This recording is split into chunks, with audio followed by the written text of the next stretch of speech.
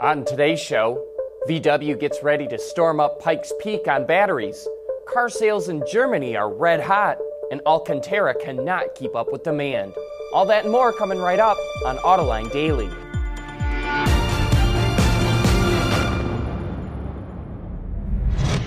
This is Autoline Daily, the show for enthusiasts of the automotive industry. Well, sales of new cars in Germany are roaring ahead.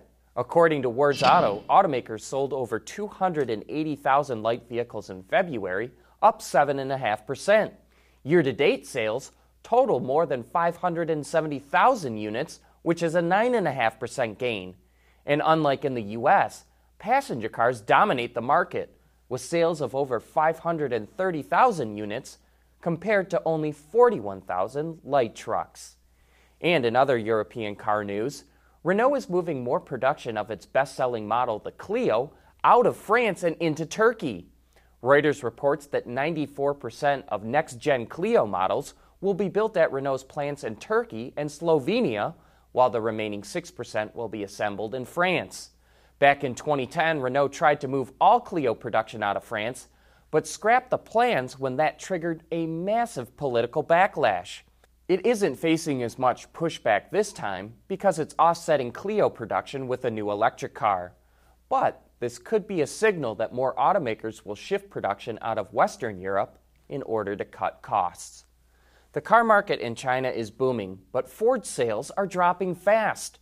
They're down 23% for the first 2 months of the year. One reason is that Ford has an old lineup of vehicles. Another reason is that Ford does not have good relationships with its Chinese partners, Changan and Xiaoling Motors. Reuters reports that the Chinese partners don't trust Ford. To change that around, Ford plans to promote more Chinese executives to work with its partners. Ford had named a Chinese national, Jason Lowe, to head up its operations in China, but after only 5 months on the job, he abruptly resigned for personal reasons, setting back the company's efforts to improve its relations in China.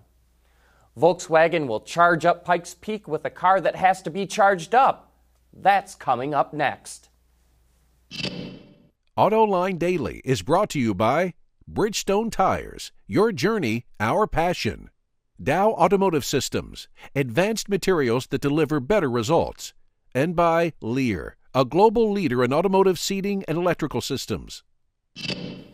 If you had to say Formula One's new protective halo bar looked like anything, what would it be? Well, if you said flip-flop, the folks at McLaren must have been thinking the same thing.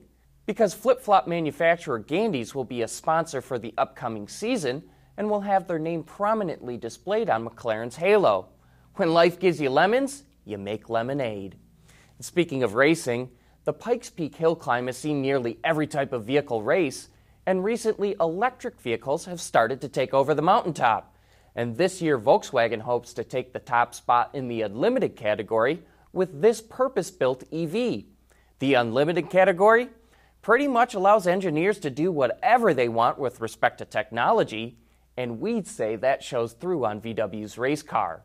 The Pikes Peak Hill Climb starts on June 24th. In another VW news, we're getting our first look at the new Touareg as it makes a 16,000-kilometer trip from Bratislava to Beijing, which is where the SUV will make its world premiere. While the front and rear are camouflaged, the updated styling doesn't seem to be as rounded off as the previous model. It also doesn't seem to be as boxy and truck-like as the new Atlas. So it kind of looks like VW is trying to hit a sweet spot between the Tiguan and Atlas. The new Touareg will debut on March 23rd. Coming up next, Alcantara is so popular it cannot keep up with demand. Whether it's on television, online, or through social media, Autoline knows how to effectively get your marketing message to the people you want to reach.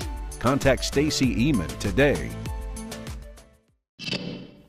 Alcantara is a type of synthetic leather that automotive designers love to specify for the interiors of their cars.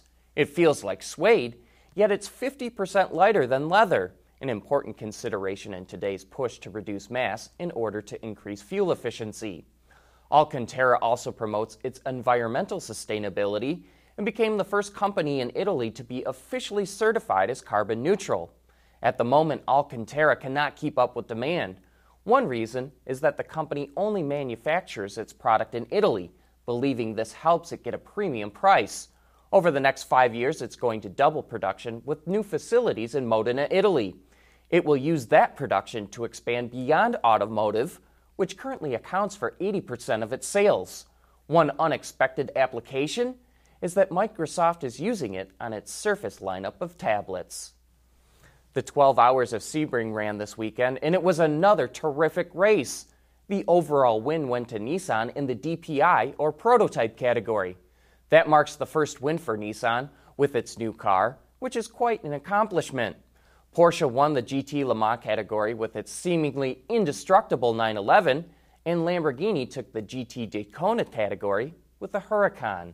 In NASCAR, Martin Truex and his Toyota Camry absolutely dominated the Auto Club 400 in Fontana, California. That's it for today. Thanks for watching.